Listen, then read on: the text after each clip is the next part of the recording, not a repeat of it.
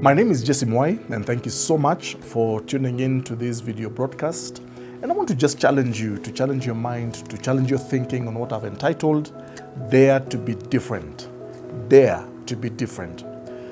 You know, just a close observation of the Bible, and especially Bible characters, you find that the people that God uses are people who dare to be different. And not only the Bible, but even historically speaking, the greatest people who have been used for one thing or the other, who have accomplished one thing or the other, are people who dared to be different. See, the world or the culture or our environment is always demanding for us to try and fit in, to try like be everybody else, to just be ordinary. There's always pressure that, don't stand out too much, don't be too different, be like everybody else. But I've learned that God does not use ordinary people. He uses people who dare to be different, people who allow Him to transform their lives from just ordinary to extraordinary. Now, the truth of the matter is this: when you dare to be different, it's painful. It's not easy. Definitely, you will meet a lot of opposition. Obviously, you will meet a lot of criticism. Obviously, there will be disapproval even from people who are close to you. But if you are going to be something greater than you already are, or if you're going to be all that God desires for you to be, you must dare to be different. God calls us to be different. God does not call us to fit into society or into small cliques. He calls us to be different. So how do you dare to be different? Number one, very, very simple, is that you must find your gifts and your calling.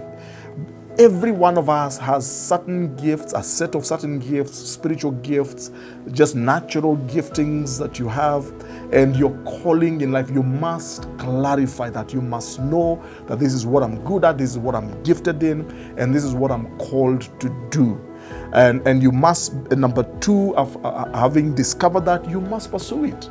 By all means, you must shed off everything else and pursue your dream, pursue your giftings, pursue your purpose, pursue what God made you to be. But then thirdly, if you're going to be different, I have learned that many times you have to close your ears to, criticism, negativity, people who are toxic around you, people who try to maybe push you down or hold you back. You must learn to close your ears. You must learn to ignore certain things around you.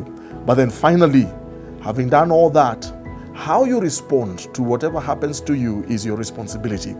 Things that happen to us, we may not have much control, but how I respond to whatever happens to me is my responsibility.